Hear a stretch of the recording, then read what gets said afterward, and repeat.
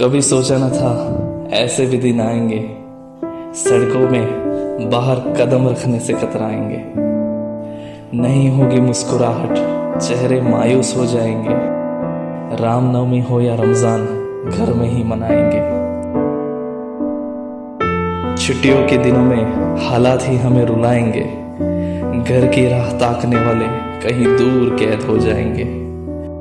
नजदीकियां होते हुए भी खौफ से दूरियां निभाएंगे। अपनों के साथ वक्त तो मिलेगा, पर फोन में ही रह जाएंगे। जाने अनजाने ये फासले ही हमें रुलाएंगे। कुछ लोग मदद के नाम पर फोटो भी खिंचवाएंगे।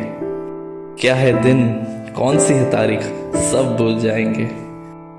कभी सोचा न था कि लोग पिंजरों में बंद रह जाएंगे।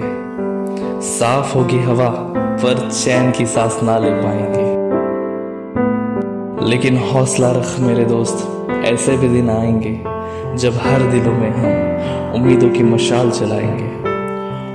होगी वही शरारत, वही खुशियां दोबारा, जब हर घड़ी ये दिन हमें सीख देके जाएंगे।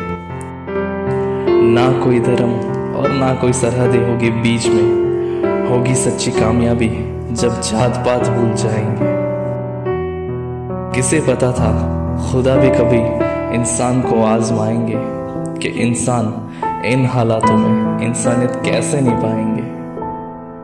कुछ मदद करने वाले हाथ इतिहास लिख जाएंगे, जब देश के लिए बेपरवाह मौत से लड़ जाएंगे। यही बातें आगे किस्से कहानियों में दोहराएंगे, तभी अच्छे दिन आएंगे, अच्छे दिन आएंगे।